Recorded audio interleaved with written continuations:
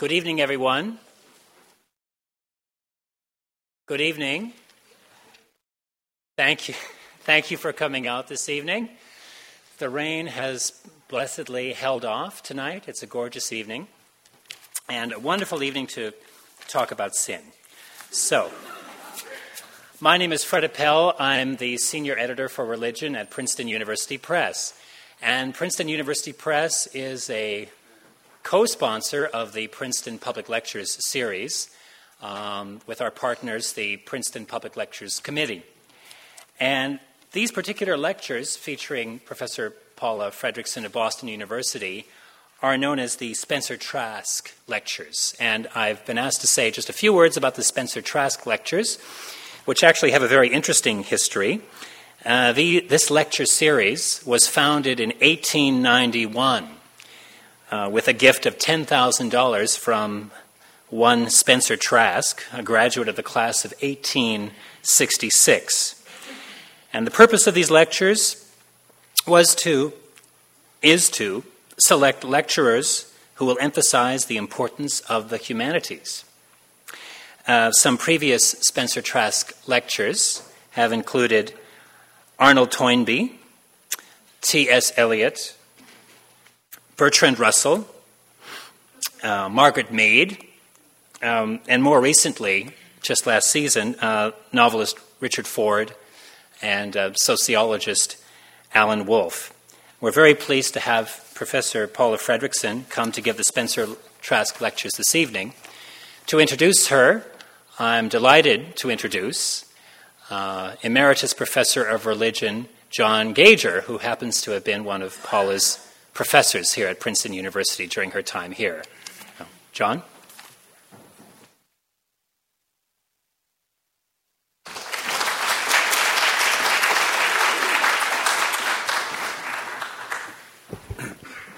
A few minutes ago, I was asked if I had the materials necessary for the introduction. I've known Paula for, I like to say, more than 10 years now. A lot more than 10 years. And I don't need any materials to introduce her. What I will give you is a brief survey of her academic history, and I emphasize brief. Paula began her higher education at Wellesley College, where she learned, among other things, how to pour tea, and some very bad ways of studying early Christianity. What I have in mind is an approach to early Christianity without the framework, without the foreground of Judaism. After Wellesley, she crossed the ocean and studied at Oxford, and both of those early lessons were reinforced at Oxford. Tea remained important there, and early Christianity was still studied by and large as though Judaism had never existed. But then she came to Princeton. At Princeton, she learned that tea was not all that important. And she was introduced to what was in those days becoming, it hadn't yet fully become, something known as the Princeton School.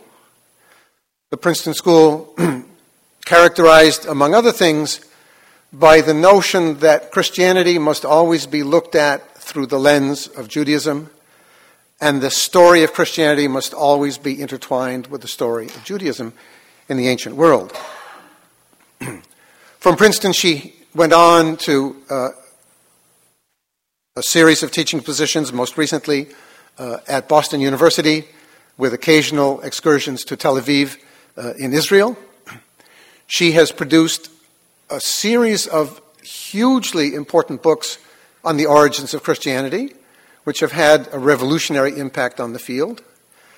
She has worked more recently on the lamentable and tragic history of Christian anti-Judaism, and is soon to publish a book which will have a major impact on the field called St. Augustine and the Jews.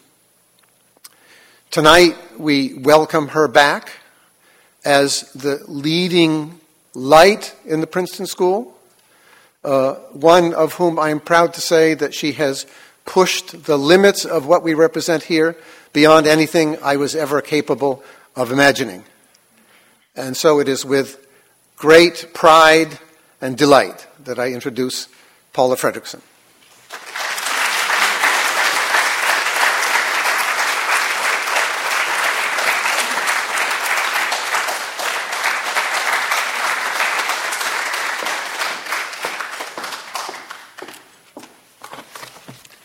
I was also the main major Red Sox fan in the religion department back in the 1970s. Can you hear me? All right, great. Thank you for coming out after dinner. I know it's sort of an unnatural act for many of us after we get comfortable and at home, and I am thrilled that you're here tonight. I have a really interesting story, I hope, to tell you over the course of the next 3 days. And the pictures that I would have started this lecture out with to captivate you and give you a visual representation of the ideas I'll be exploring over the course of the next 3 days, we're not able to get through the computer and into the screen because of sublunar demons, about which you will know much more by Thursday night if you stay with me, but believe me, they're the ones who are responsible. I would like to thank the Committee of the Public Lectures for inviting me. I have to say that Fred Appel's introduction reminded me of exactly what I myself did once I was introduced, and he had gotten me thinking seriously about this project. Some 2 years ago, I said I would love to do the lecture, and then I went onto the PU webpage and saw the people who have given this lecture and scared myself to death. But that was 2 years ago, and I think, Fred, I'll be fine anyway. And by looking at sin, this will be something that might not be as kinetic and popular as you might have hoped from the title. It's about the idea of sin. Although one of the reasons I accepted the challenge to organize the history of ancient Christianity this way is because there is so much primary material available on sin. But what we're going to be talking about is the way that sin, as a concept, organized a whole host of other important ideas, social ones, theological ones, ritual ones, so that sin itself, if you take that as your plumb line into this material, gives you very interesting insights into ideas about God,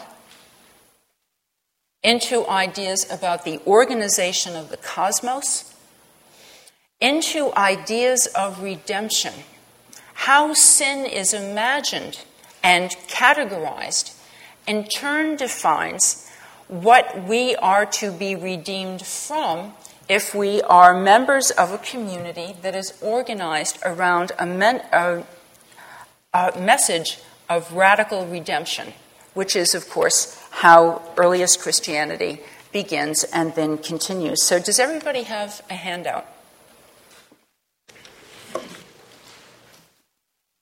Let me just lay out the neighborhood we'll be in chronologically and cosmically. And again, I had this lovely graphic of the Ptolemaic universe that I was going to have on the projection for you this evening. Just remember that it didn't used to be a heliocentric solar system. It was a geocentric solar system.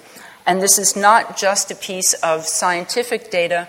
It's a map of reality onto which religious convictions are also mapped. The Earth is in the center of the universe because it is the worst place in the universe to be. It's the place where the heaviest, most material matter has sunk. It's the place where demons roam, where fate and chance can and does afflict the person who lives in the realm below the moon, and where flesh in particular is extremely ornery. The further away you move from the earth, the better, the more organized, the more stable things get, until once you're past the planets and at the realm of the fixed stars, you're in a place of eternity where astral realities have luminous, self-illuminating bodies, where body itself is more beautiful and more rational, and where things literally are closer to the really real. So by living in the center of the universe, people are at the place where things are the least real they can be, precisely because of the way that matter affects existence and experience here. Hold that in mind. It's a Hellenistic scientific model of the universe. It's something that those of you who are familiar with the Bible will know sort of goes against the grain of what we encounter in Genesis, when God frames the cosmos and pronounces what he sees good, and just trying to fit that idea of God and that particular religious scripture in with this model of the universe will be a lot of what the argument is about as we trace these imagined realities through the idea of sin. A second way to organize ourselves, if the cosmic architecture of the Hellenistic system is one way to look at it, the other way, of course, is through time, which is why all of you have, first of all, on your handout sheet, a timeline, a chronology. The story I want to share with you really begins with Alexander the Great,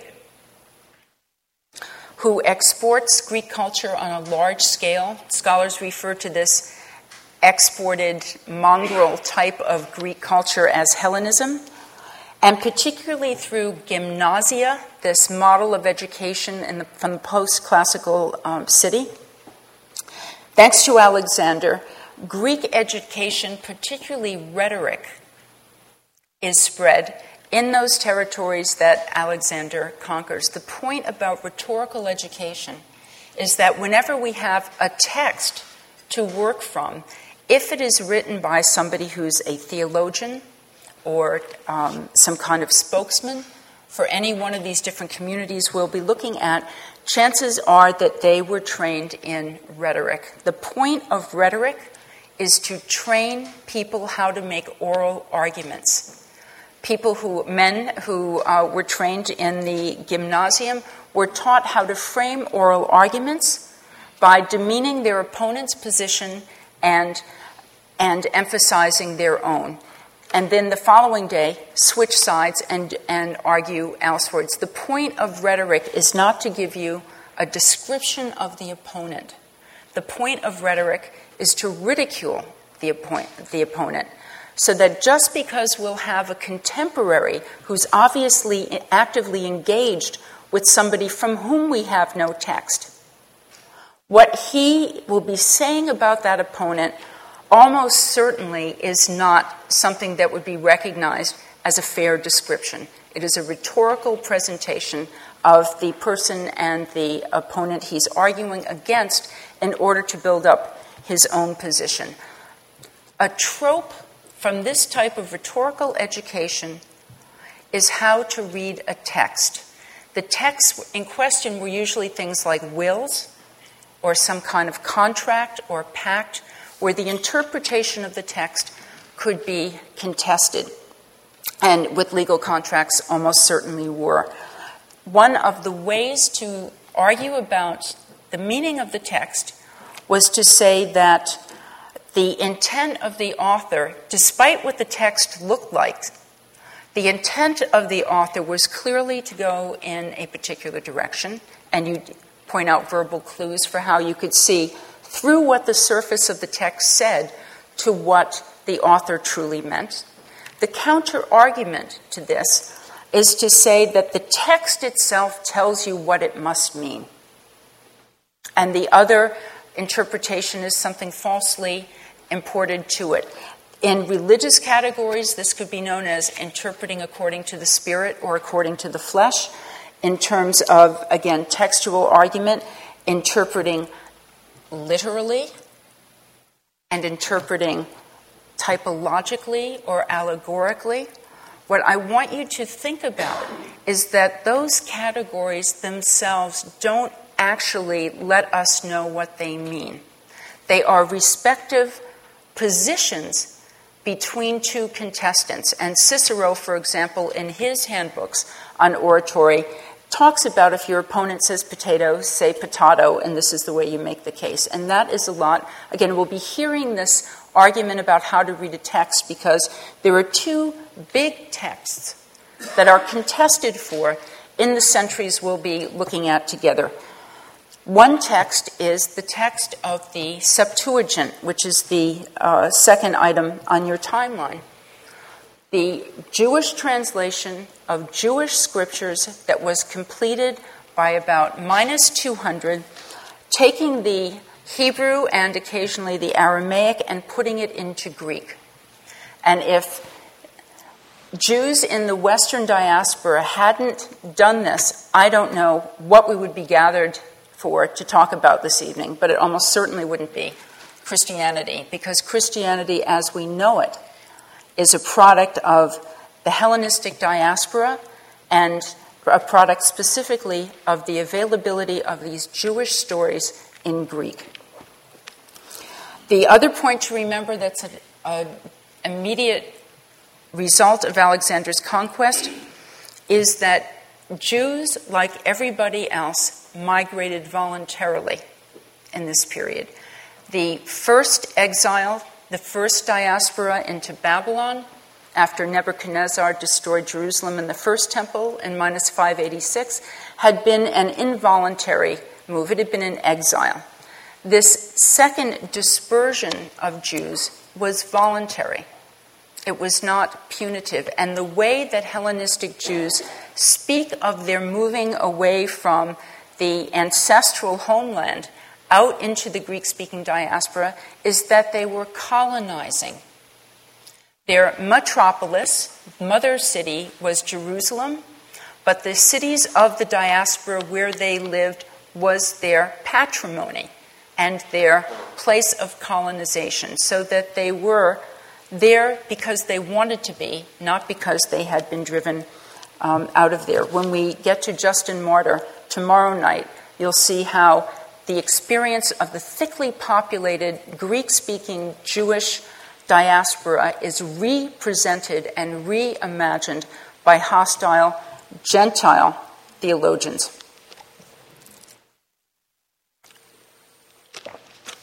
In minus 167, the Maccabean Revolt, which was a no to a kind of radical Hellenization that would have involved the worship of images in Jerusalem's temple.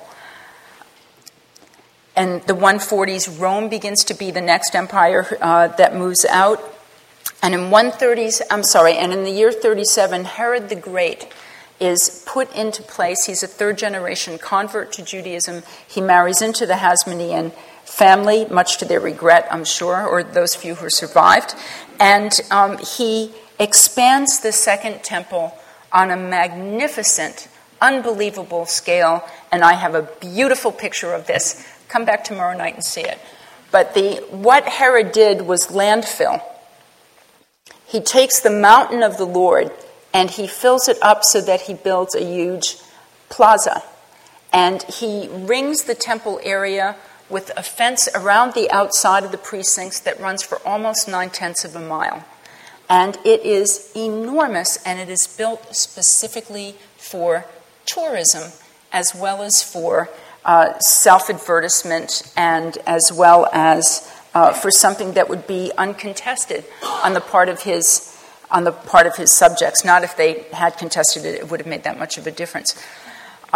Herod was not so great with civil liberties, but he was a terrific architect. And this house that he built, the house of God that he built, is a magnet for people who, the good thing about empire is domestic peace within the boundaries.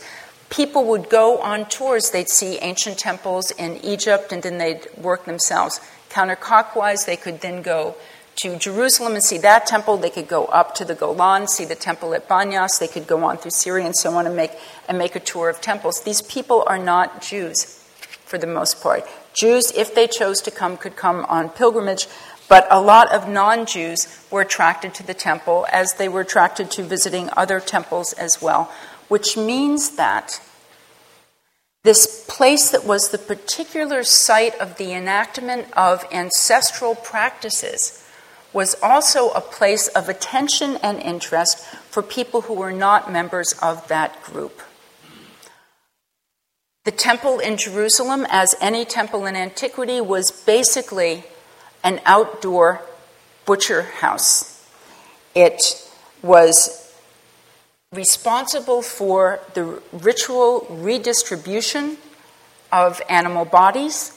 Sometimes the animal body would be burnt entirely, other times it would be divided up between the worshiper, the altar, and the priest. And if not an animal body, then other types of offerings could be brought. But in any case, much of the matter that goes on in the temple was interpreting the script that begins in the second half of Exodus and goes through the remaining 4.5 of the 5 books of the Torah, and enacting those rituals there. Gentiles were not part of that ritual activity. But here's a phrase to think with. The temple was a house of prayer for all the nations. Non-Jews could go and show their respects to the God of Israel, which is a very sensible thing to do if you're in a place where the God lives. A normal presupposition of everybody in antiquity is that gods particularly lived around their altars and in their sanctuaries. And we find this stated in Matthew 23, when Matthew's Jesus says that whoever swears by the sanctuary also swears by him who dwells in it, meaning the God of Israel. And I'll walk you through other places in Paul's letters where Paul refers to God's presence in the temple in Jerusalem. If you're in the presence of a God in the Mediterranean, what you do is you show respect. It's simply the sensible thing to do. This is also true for that Jewish population that is living in diaspora cities. By living in these Greek cities, resident Jews were in the territories that were dedicated to other gods. And we know from a remarkable amount of traditions preserved in Greek, saved by later Christian writers like Eusebius, that Greek-speaking Jews in the diaspora got very good gymnasium educations. There was no such thing as secular activity in an ancient city. One way to imagine ancient cities is that they themselves are religious institutions. That's certainly how they would look at themselves. And the well-being of the city depended on showing respect to the gods who took care of the city so that the human commonwealth could flourish. Jews, by getting gymnasium educations, studied pagan classics. They would be involved in going to buildings that had visual representations of the gods who peopled the epics that they were being trained on with rhetoric.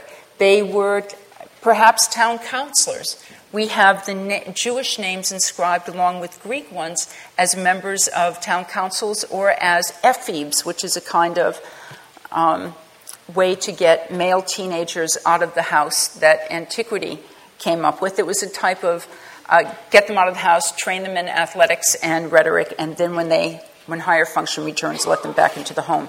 But Jews also. My third and last child is now in college. I really think this was a brilliant way to figure out how to do this in antiquity. In any case, Jews outside of territorial Israel also had to make their own comfortable relationship and show respect to gods that were not theirs. Uniquely in antiquity, Jews in principle were not supposed to worship other gods. And the line that seems to have been fairly universally held was not actually sacrificing to other gods, which is a public a public statement and is a particular way of coming into community with the people whose God that truly is. But there are lots of other ways to show respect to gods, and there's an enormous range of Hellenistic information about ways that Jews found to be good neighbors, not only with their human neighbors, but also with their numinous neighbors in the cities of their residence.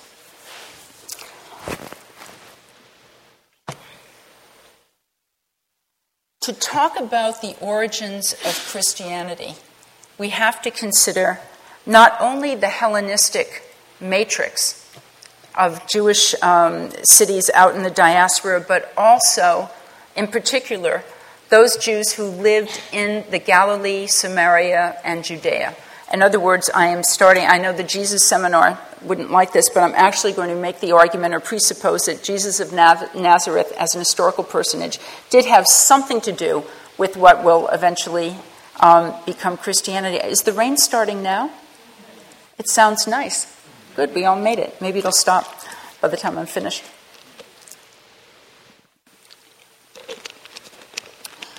Two Jews who were not literate in the Greek classics, who were not ephebes in diaspora cities, and who never knew the Septuagint are John the Immerser.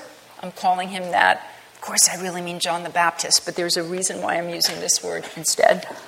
And Jesus of Nazareth. And that continues the timeline below I didn't know how to indicate the hinge between BCE and CE. These two their language seems to be Aramaic. The biblical tradition they would have been familiar with would have been either Aramaic or Hebrew. They are not familiar with the Septuagint. We don't have any texts from them. We have later mentions of them in texts that come from after the year 70. After the year 70, notice Josephus, a Jewish historian who was a Jerusalemite priest. And also, that's when the Gospels cluster. The ones I put there are the ones that are familiar to most of us because they're still published and in the New Testament. And those are the sources for looking back at these two people. Paul, who's in the 40s and 50s, is a diaspora Jew. His first language is Greek. His text is the Septuagint. And he has an older, near contemporary, Philo of Alexandria, who was extremely wealthy, extremely well-educated, and who left an enormous body of commentary on Scripture, where he knit together Greek philosophical perspectives and the biblical text in Greek. The origins of biblical theology. And by theology, I mean specifically not religious sentiments. I mean specifically organized, rational discourse about the nature of the divine. The birth of that exercise in terms of the God presented in the Bible occurs with Philo. So Philo and to a much less a degree Paul represent one type of late Second Temple Jew that will have a lot to do with subsequent Christianity. John the Immerser and Jesus of Nazareth, through the stories that are told about them, will have a lot to do with the way Christianity is constructed. But what unites all four of those people together is that they were Jews who were still part of a sacrificial culture. When all of those men were alive, the temple in Jerusalem functioned as the site, as the divinely mandated site for the enactment of ritual behaviors that had been prescribed in Jewish ancestral texts. After the year 70, the temple is not available anymore. And that begins to change, among other things, the way that ancient Jewish populations had to come to grips with sin. One of the important functions of the temple was to serve as a place of atonement.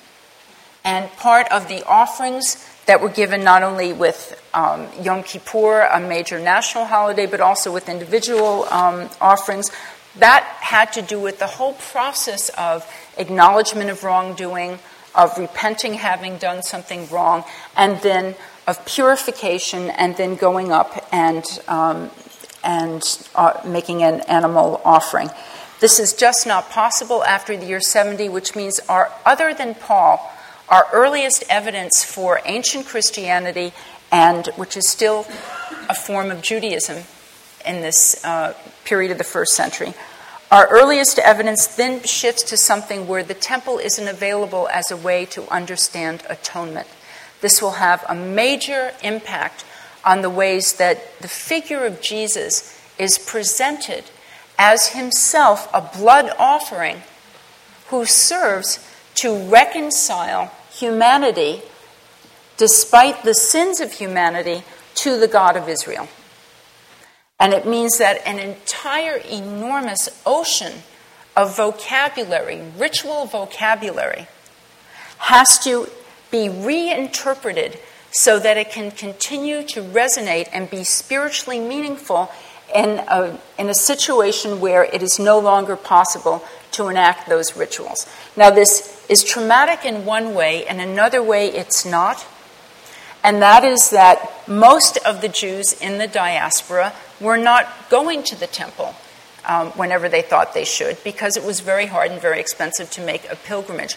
Diaspora Judaism had made its peace with long-distance engagements with the ritual activity going on in the temple by contributing to the temple tax, which paid for the overhead with the temple and which involved them in the support of the temple's functioning for the nation of Israel. But the temple wasn't part of their foundational reality the way it would be for somebody in Jerusalem. So it's an adjustment, and yet it's an adjustment that in many ways had been accomplished socially and religiously for the westward Greek-speaking Jewish populations in any case. Okay. I would like to think about the category of sin by thinking, first of all, with the issue of how do you know you've sinned, and what do you do about it if that's what you've done? Jewish tradition is heaven signaling something to me. John, I told you I should have sacrificed that white goat before. Okay. I'm a mom, so if I need to speak louder, just tell me and I'll do it. Okay. How do you take care of sin, and how do you know if you've sinned? The Bible itself offers an enormous range of categories to think with if you want to be scrupulous about this type of question. Jewish tradition, certainly by this period, had organized Jewish piety in ways that regulated virtually every aspect of life, and then Jews had arguments about how to interpret the different types of regulations that they were seeing. But there was a kind of script available in the Bible which provided a moral and ritual roadmap which was available for Jews who wanted to be engaged with this type of thing, and which told Jews what to do in the instance of their sinning and then wanting to make atonement and be excused. Modern anthropologists have gone at the rules that are presented in the Jewish Bible and come up with social anthropological theories of what ancient Jews were actually doing when they did the sacrificing. Mary Douglas's work has been absolutely essential for understanding these ritual regulations as a form of social code, indicating what type of society was bounded by these types of religious concerns. Milgram, in his very important commentary on Leviticus, talks about the ways that different things are cleansed or polluted by the different rituals and what Jews might have actually thought. All I know is that for the Jews of the ancient period, nobody questions the ritual at all. It's what you do. Certain groups may not like the way other groups are doing the ritual, but in terms of actually saying that this type of ritual is correct, specifically and particularly blood sacrifices, that thing that is most foreign and most unnerving to moderns when we think about ancient religion, the idea of cult and of blood offerings was absolutely unquestioned. I quote, 2 4th century CE thinkers, one a Neoplatonic pagan and the other a Neoplatonic Christian,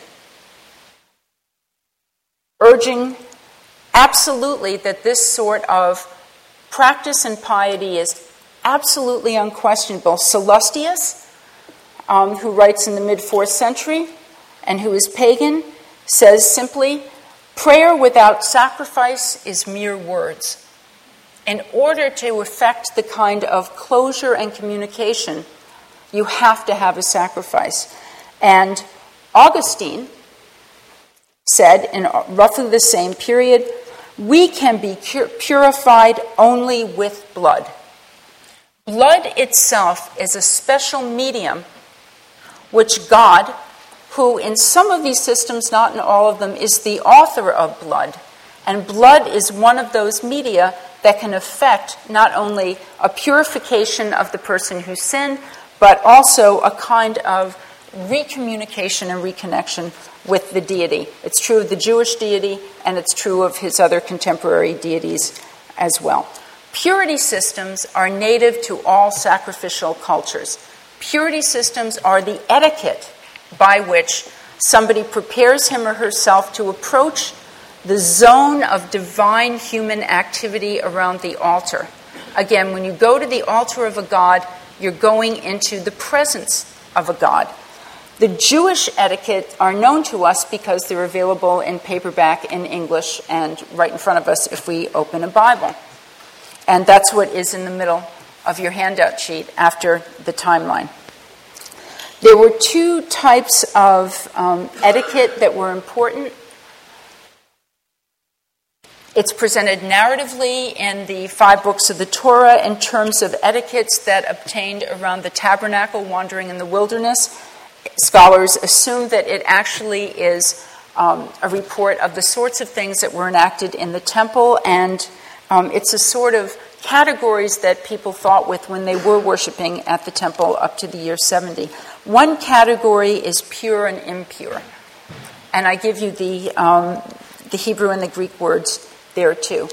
There are 2 different types of purity and impurity, however, that are spoken of in Scripture and that regulate access to the altar. One type of impurity is, and these are horrible terms that don't really fit, but it's the best people have been able to come up with. One type is natural impurity, also called ritual impurity or liturgical impurity.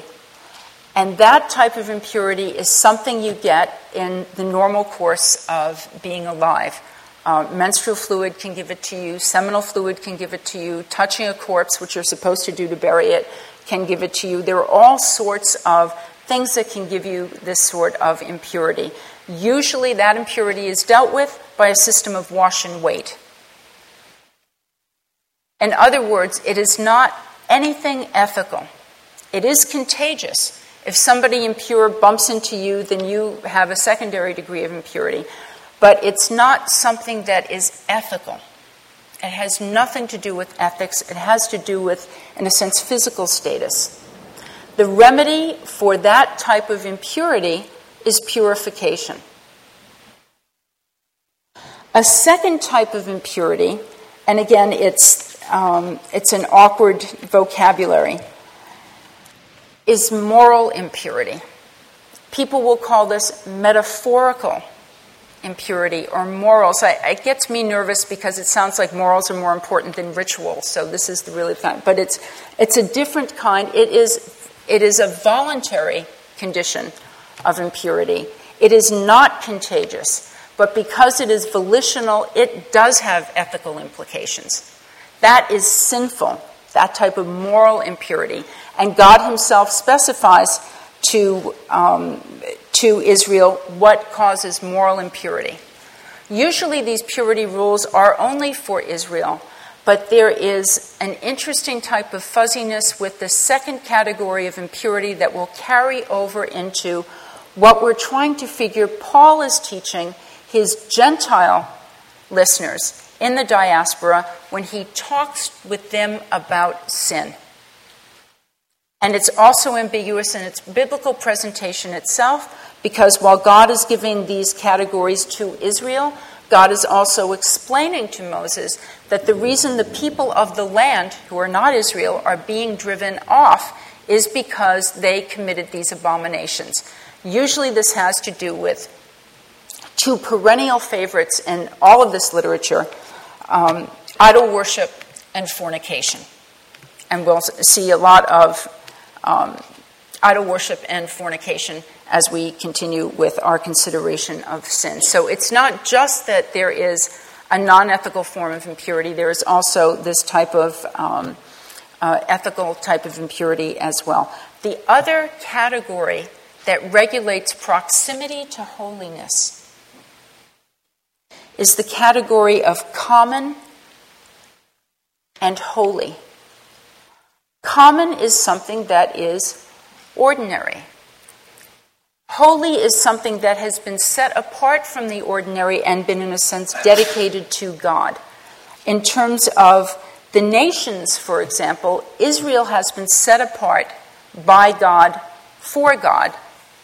And that language and that idea has a lot to do with the myth that's presented in the Jewish Bible. Israel is set aside. It's been sanctified. It's made holy by being set apart by God. The opposite of holy is not evil. The opposite of holy, I'm obviously using the English word, the opposite of holy is common. There is no ethical negative quality to something that's common. A priest, for example, who's defective, physically defective, can be pure, and he can eat his sacrificial meat in a state of purity, but because he's physically defective, he is whole, he is common, and therefore he cannot enter into that special radioactive hot zone of activity and communication between God and humanity that's engaged around the altar. So it's these two etiquettes that are specific to a sacrificial culture that are part of the way Paul is thinking when Paul begins to try to engage Gentiles in the enterprise of preparing for the advance of the kingdom of God and the redemption promised to Israel, which the Gentiles are also going to be swept up in. Those categories, as we'll see momentarily, are something that Paul himself will organize his letters about. John the Immerser. I'm using immersion as another translation of the term baptizing because it sounds so Christian. We call him John the Baptist, and then it seems like he's doing baptisms, and then that seems like a sacrament, and then it's often running out of its historical context. We have two literatures, again, that talk about John who did not leave any texts. The first is a quotation from the Gospel of Mark, saying that John appeared in the wilderness preaching immersion for the forgiveness of sins, and that everybody from Judea and Jerusalem went out and they were immersed by him in the river Jordan, confessing their sins. Which sounds like it is the act of immersion that somehow removes the sin. We have probably a near contemporary report in Josephus's Antiquities, where Josephus says that John had exhorted the Jews to lead righteous lives, to practice justice toward their fellows, and piety toward God, and in so doing to join in immersion. This immersion was for the purification of the flesh, once the soul had previously been cleansed by right conduct. How are we to think of John the Immerser when we're trying to begin to get a handle about the idea of sin in the very earliest period of Christianity? One of the biggest changes that's happened in the scholarly world since I was introduced to it back in the 1970s is the way that Judaism which is not a unitary religious phenomenon in this period, just like it's not now. But Judaism is seen as the context of Christianity, rather than as its contrast to Christianity. How do we look at John the Immerser and this message about purification and the forgiveness of sins and make sense of it? Because one thing we do know from the Gospels is that John stood in some kind of mentoring relationship with Jesus of Nazareth. There's no reason to assume that going down to the river and being dunked by John was a one-time event. Immersions in Judaism are things that one does as part of a purification process. There's no reason to think that it is a substitute for temple activity, which, if you pick up earlier commentaries, will be how it's presented. John is doing this, and the reason why he ends up getting executed is because he's baptizing people, and what that means is that they don't have to go to the temple anymore. But there's no reason to think that's what it meant. So this, again, the immersions have something to do with purity protocols. We don't know how many times they could be repeated, but they're tied up in this complex of purification and ethical preparation for entering into the zone of activity around the altar.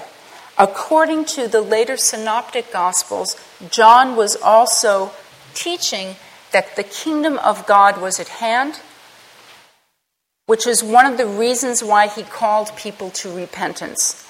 If this is so, then this would be something else that is echoed in the teaching we have of Jesus of Nazareth. Unlike John, Jesus didn't settle in one place and have people come to him.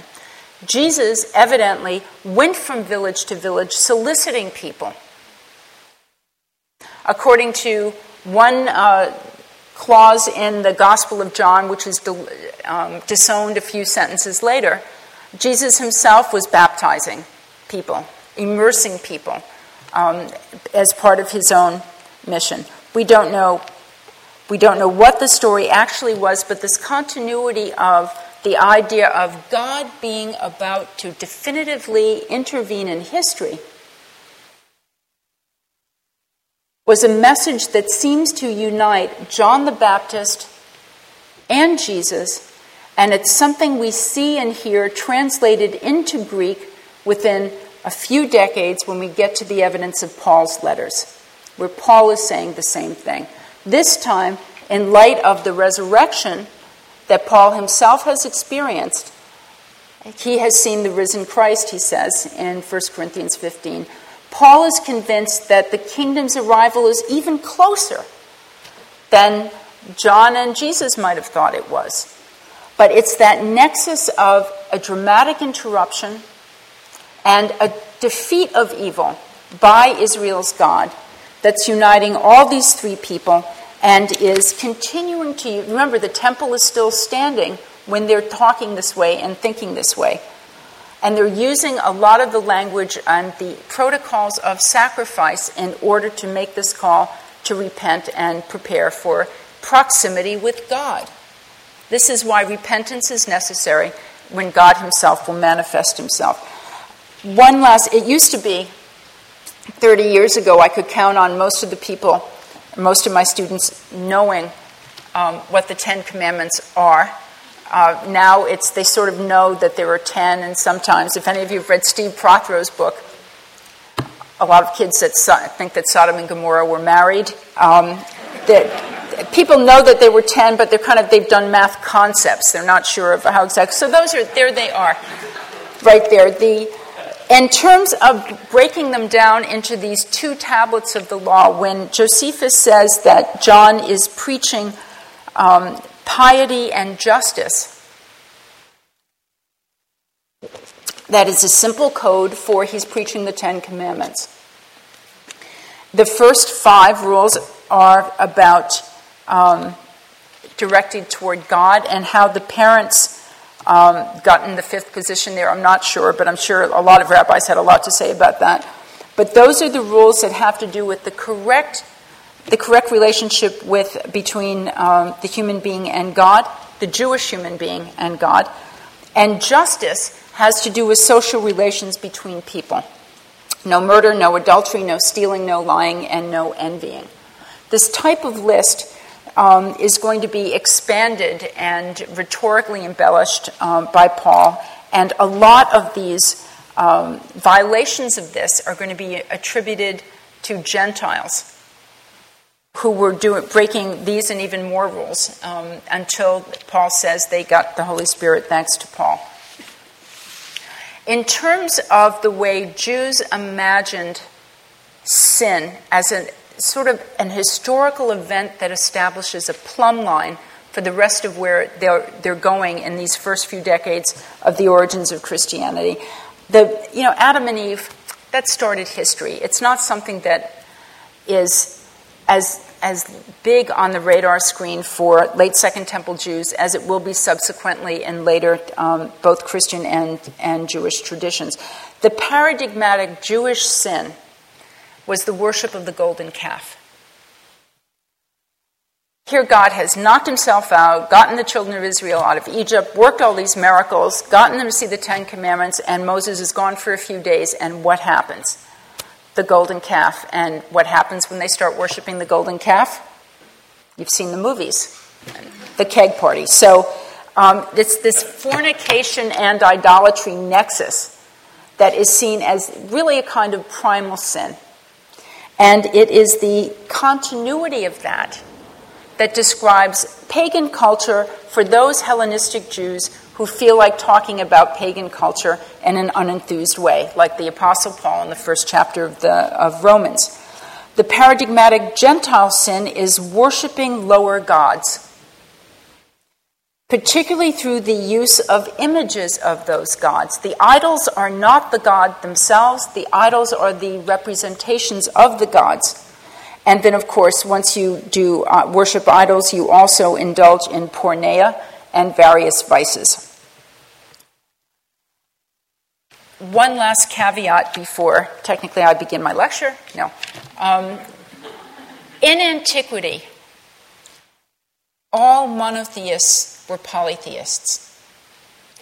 This is a God-filled universe. It is absolutely congested with divine personalities. Jews knew that other gods existed. Jews shouldn't worship those other gods. Paul will dismiss other gods as cosmic lightweights, mere elements of the universe, the rulers of this age who have crucified the Son of the God of Israel.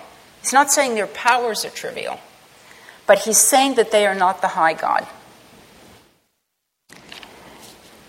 And he's saying that the only high God is his God, the God of Israel. And so when he scolds his Gentile community in Corinth, and he says, look, we all know that there are many gods and many lords, but we worship the God of Israel.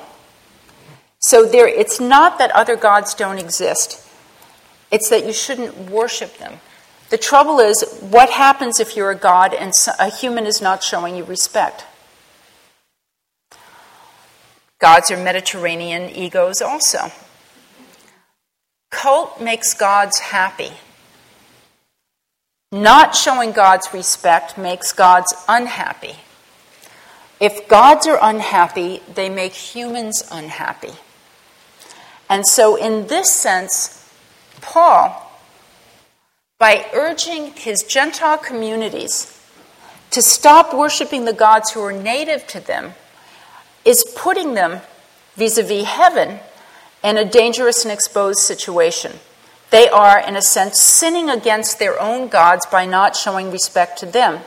What Paul assures them is that the power of his God through his Son, Christ, will protect them from anything these lower gods can do. A word for these lower gods, given in the Septuagint translation of Psalms, is daimones, demons. The gods of the nations are demons. And this is a way to acknowledge that this foreign pantheon has power, but that you can be protected from that power in Jesus.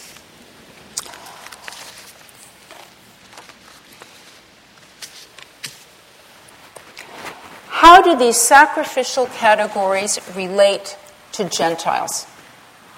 Gentiles are not responsible for the laws God revealed to Israel.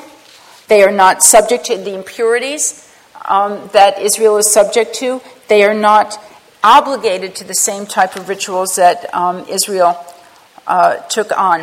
What is the problem with Gentiles? Are they impure in general? Here's where thinking realistically about the physical presence of the Second Temple helps us think with this question. Does it make sense to look at Gentile communities as just impure in general? And the answer is no. If Gentiles were impure in general, they couldn't be in that largest courtyard around the temple through which every Jew going to the next inner courtyard in order to make his sacrificial offering would be bumping into. Right? There's a great concern for purity, particularly in the temple area. That's one of the strictest places for concerns with purity. If Gentiles are allowed in the temple area, then they're not, quote, impure in general. Yet they're not able to get close to the altar. So what's wrong with them? Well, they're not set aside. By comparison with Israel, Gentiles are whole. They are common. And it's Israel that's been set aside, and so you have this kind of filtration system that literally calibrates how close you can get to the altar. But whatever it was with Gentiles that makes them common, they're certainly purer than a menstruant Jew or a Jew with leprosy who cannot get anywhere near the temple area at all. So how do you figure out what the problem is with Gentiles? It has to be addressed if you're in this apocalyptic framework of repenting before God reveals himself in glory. The problems seem to have something to do with their association with idol worship. The fact that they worship other gods, and this is the normal definition of what it is to be a not Jew in antiquity. Gentiles, in other words, are not intrinsically impure, but idolatry is always and everywhere the abomination par excellence.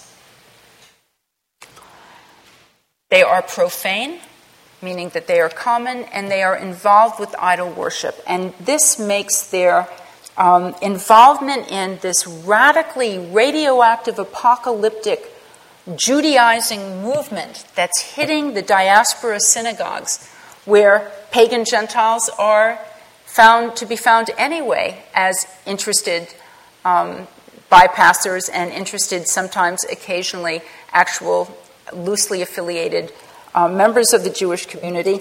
When this message hits those Gentiles in the diaspora, what Paul is doing is bringing a radically Judaizing message to them. He is demanding a level of Jewish behavior from these Gentiles that the synagogues that they were frequenting never made of them. Paul insists that his Gentiles, if they are in Christ, absolutely stop worshiping their own native deities. It is a demand that he makes that is categorical. Once you have been baptized into Christ's death, you may not worship idols anymore. Apparently somebody in Corinth wasn't quite clear on this, and Paul gave the ultimate Jewish whammy: don't even eat with him. Right? This man is off the list. What is the problem if the nations routinely had their own gods? What is the problem with that? It's that their power is about to be overthrown, and Paul is doing this amazing outburst of Judaizing activity where he is forcing, if these people will be in his communities, he is demanding of these pagans that they act like Jews, even though they should not, quote, become ex-pagans by becoming Jews, which is, we use the word conversion for what those symptoms would mean. They are not responsible for ancestral Jewish practices. They shouldn't be circumcised. They don't have to worry about dietary restrictions. They don't have to do a lot of the things that Jews have to do if they want to be pious and righteous according to their own measure. But what these Gentiles have to do is to publicly assume that behavior in the diaspora city that was uniquely associated with Jews, which is not to participate in the cult shown to the patron deities of a particular city. It is, I'm convinced, of course, how should I know? Circumcision would have been easier then, but maybe not, than having to forego this type of public activity of showing respect and taking care, in a sense, of the well-being of your city. Why does Paul make this argument? It's partly because he is convinced on the strength of his experience of the resurrection that the kingdom is now even closer than when we first believed, he tells one of his congregations. But it's also because of something that he has seen happen to these Gentiles in Christ that has, in a sense, knit them back into the sacrificial protocols of Judaism.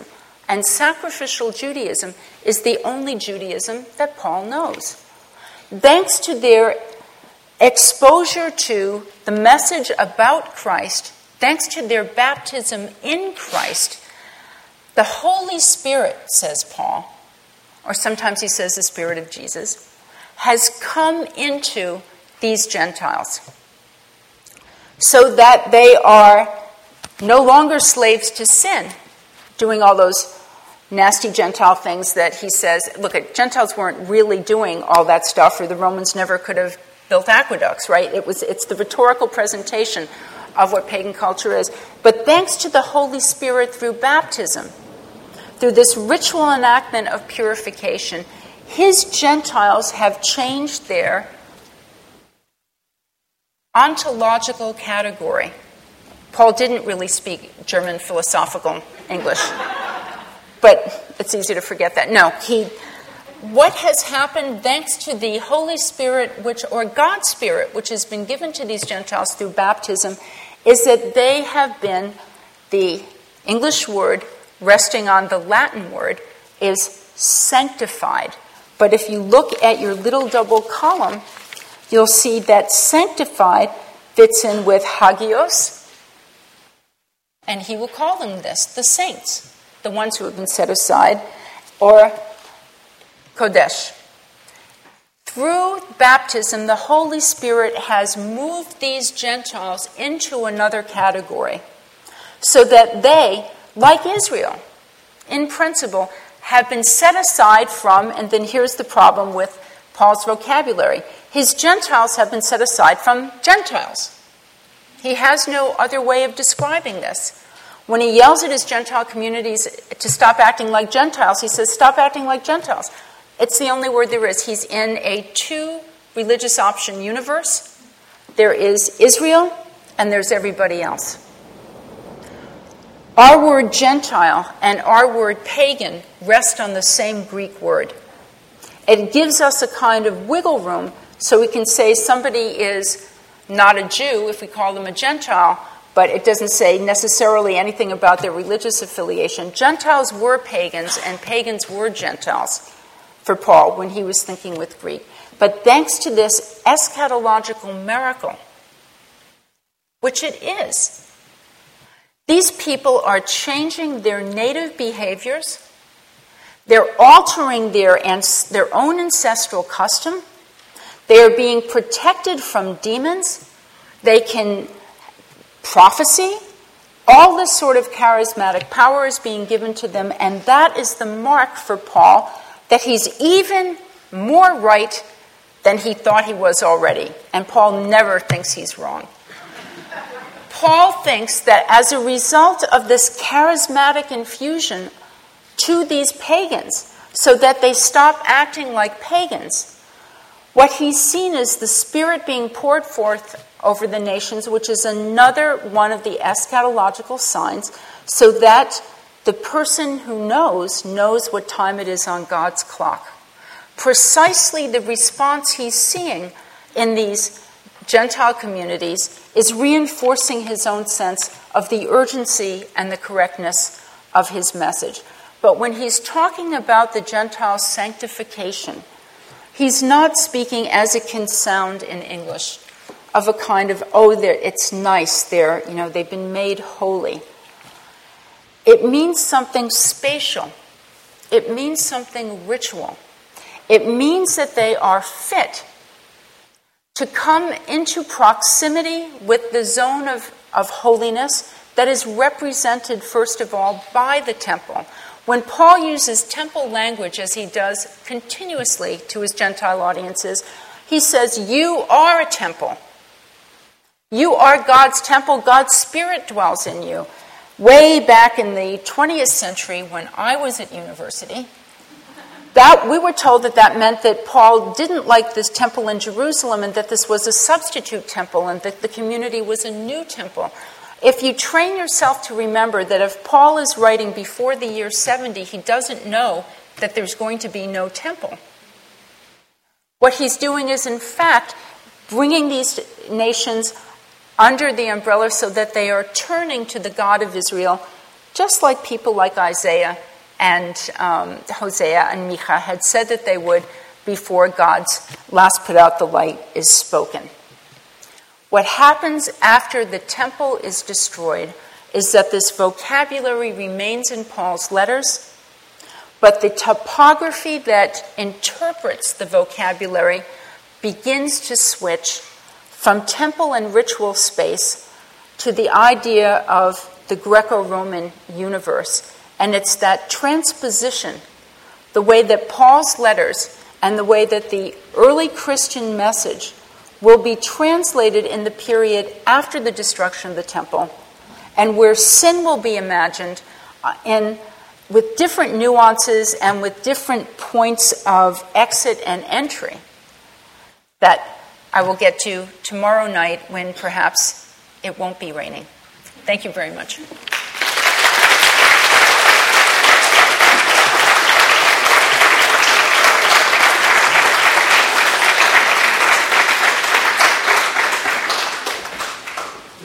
I think Paula can stand maybe 10 minutes or so of question and answer. Is that right? Yes, absolutely. All right, good.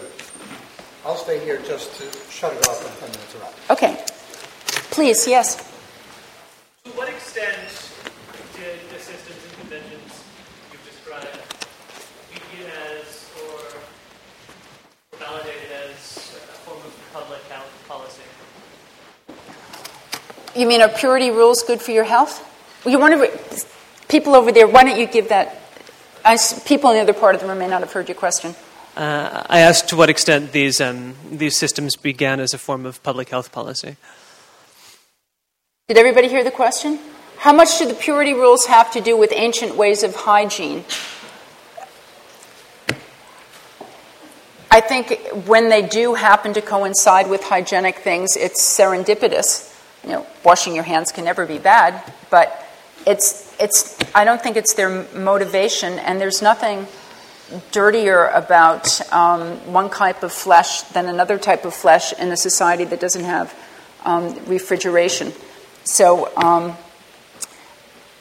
but I don't do that kind of anthropology. I think that the other thing is that we are very aware of this thick ritual stuff in Judaism because it's part of what's available in our Bibles. But this sort of ritual protocol was absolutely native to the Mediterranean period. All gods, all cities, all altars have this type of thing. So we could say, are all these purity rules, or is cleanliness literally next to godliness? Maybe, but only accidentally, because I think it's about other things. Is that? Yes, I'm sorry. You mentioned early on. The microphone is coming. We all want to hear you. You'd mentioned early sin, do you know it? And you'd mentioned the Jewish tradition, laws, moral, ritual, roadmap. No one questioned ritual, blood sacrifice, purity, blah, blah. But then you mentioned a second point, what to do about it, and I don't remember your answer. Oh, what to do about Jewish sin? Yeah, sin. Do you know it? Number one. Number two, what do you do about it? First of all, the first step is you realize that you have sinned. That's the great thing about Nathan coming to King David, right? J'accuse. when Nathan tells the parable of the, David's just done something very wicked with Bathsheba, and he should have figured that out before Nathan came in. But in any case, what you do is you realize something is wrong, you repent of it, and then depending on what the particular sin is, there are calibrations of the sort of offering that you make. For example, let's say you were in a real estate deal and you defrauded somebody. You have to listen. Demons change, cosmologies change. What counts as sin change. Humans are amazingly constant. What you do is you have to pay 20% over if you stole $1 from him, you have to give him $1.20. And then also you try to repair the relationship by making an offering at the altar. And there are nice details about this in Leviticus that are caught in later Christian narratives in the Gospels. For a purification ritual after giving birth to Jesus, Mary, this is not a sin issue, this is a purity issue. Mary and Joseph offered doves, and that's specified in the list of what you should do to do purifications. And if a family's poor, they can just give that. So it's like a calibrated fee, but that's the sort of system that works. What you do in the diaspora is something else, because diaspora Jewish communities aren't sacrificing. They could give charity. They could do an extra contribution to the temple. We have in Philo inventions of different types of immersions that aren't biblical, because Philo's living in Alexandria. But water is this wonderful medium for purification. So there are improvisations that go on in the diaspora as well. Yes?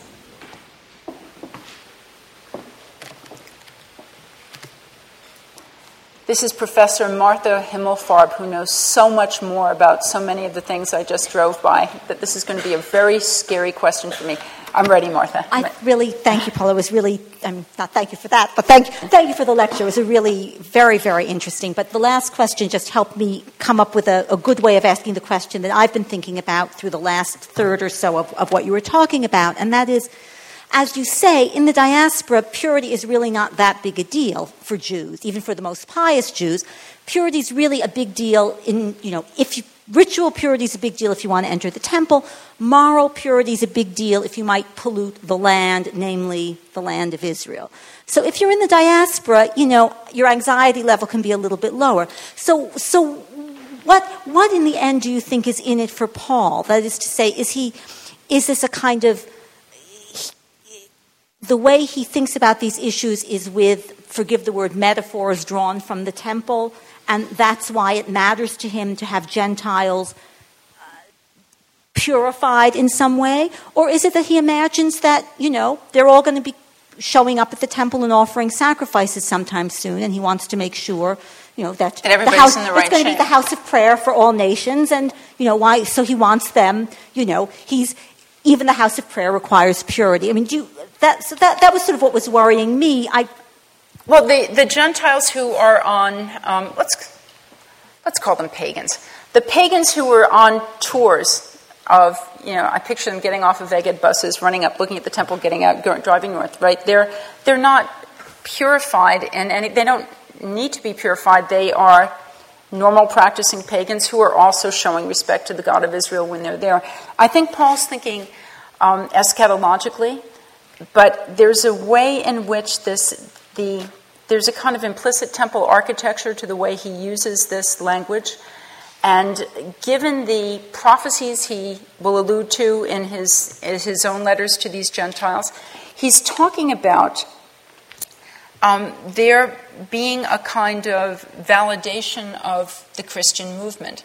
He is expecting, if he's within this normal prophetic paradigm of all the nations saying, oh, those Jews were right all the time, the God of Israel is the biggest God, when the God of the universe reveals himself in glory. But what he's doing, I think, is partly having these people prepare by being in a state where they can be brought into proximity. He's talking about the Eucharist itself is not a substitution for temple sacrifice, but it is a substitution for pagan sacrifice. It's something that they should be. That's how important the idea of sacrifice and how natural and normal the idea of sacrifice is to him. And I think that's part of it. But also, and I'm not quite sure how to weight this, but I observe that he is making a virtue out of a necessity, which is what the whole argument at the end of Romans is. Because, in fact, the mission to Israel, he says, it doesn't seem to be going well. Meanwhile, there's a surprise. The Gentiles are joining by, 2s and 3s and 10s in some places. And so he's saying that he's doing a variation on the prophetic script. The fact that it is a variation lets us know the prophetic script he's dealing with. And in the inclusive prophetic tradition, all the nations at the end bury their idols and turn, which is a word that comes into English as convert, because Latin is converso, and then it ends up sounding like something else. But they don't convert to Judaism. What they do is turn to Israel's God. What he's doing is, I think, articulating this wrinkle in time where he finds himself anyway. And there's also something that, again, is hard for us to appreciate, I think, because we always look backwards. But he's living his life forwards. His letters are from mid-1st century. That's as good as it gets in terms of our earliest written documents. But for him, it's already been almost 20 years since the resurrection. Why hasn't Jesus come back yet? And he says it's so he can complete his mission. So I think all of those things go into the mix.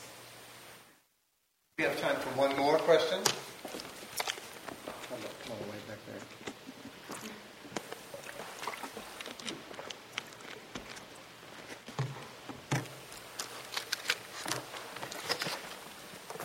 Thank you so much for all of... I'm reeling with sin right now. I have a question. Sin, it seemed like you emphasized that sin was either idol worship or fornication.